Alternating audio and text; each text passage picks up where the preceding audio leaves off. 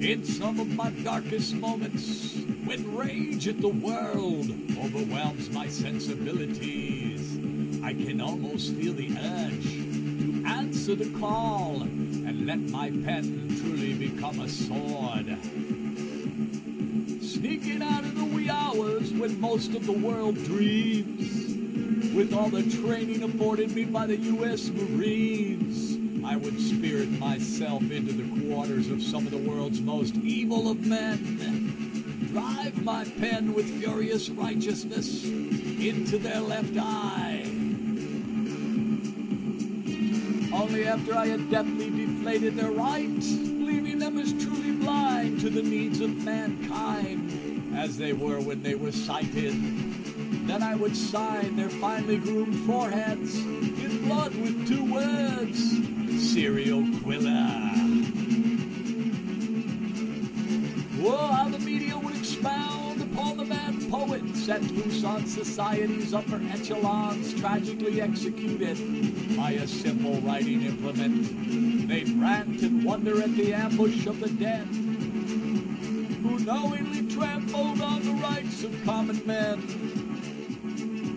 or made grave mistakes that cost many lives for the glory of cash and power and greed. Each one's eye sockets would become my inkwell, and their souls my postscript to a perfect world. Alas, the military bled all of the desires to kill from me.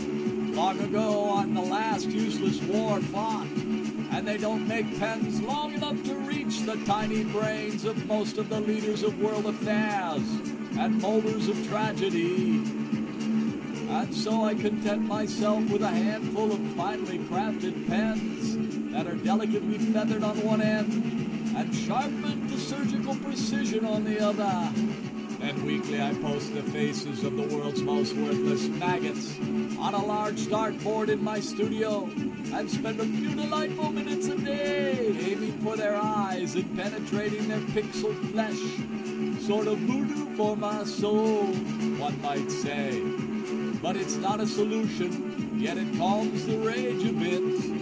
I am currently working on a catapult for typewriters and word processors, those useless hunks of metal that are now relics in this computer age.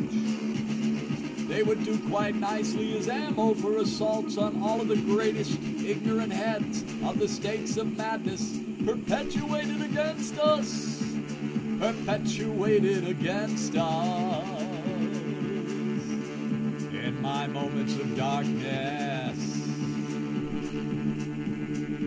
when rage at the world overwhelms my sensibilities, this is how I play.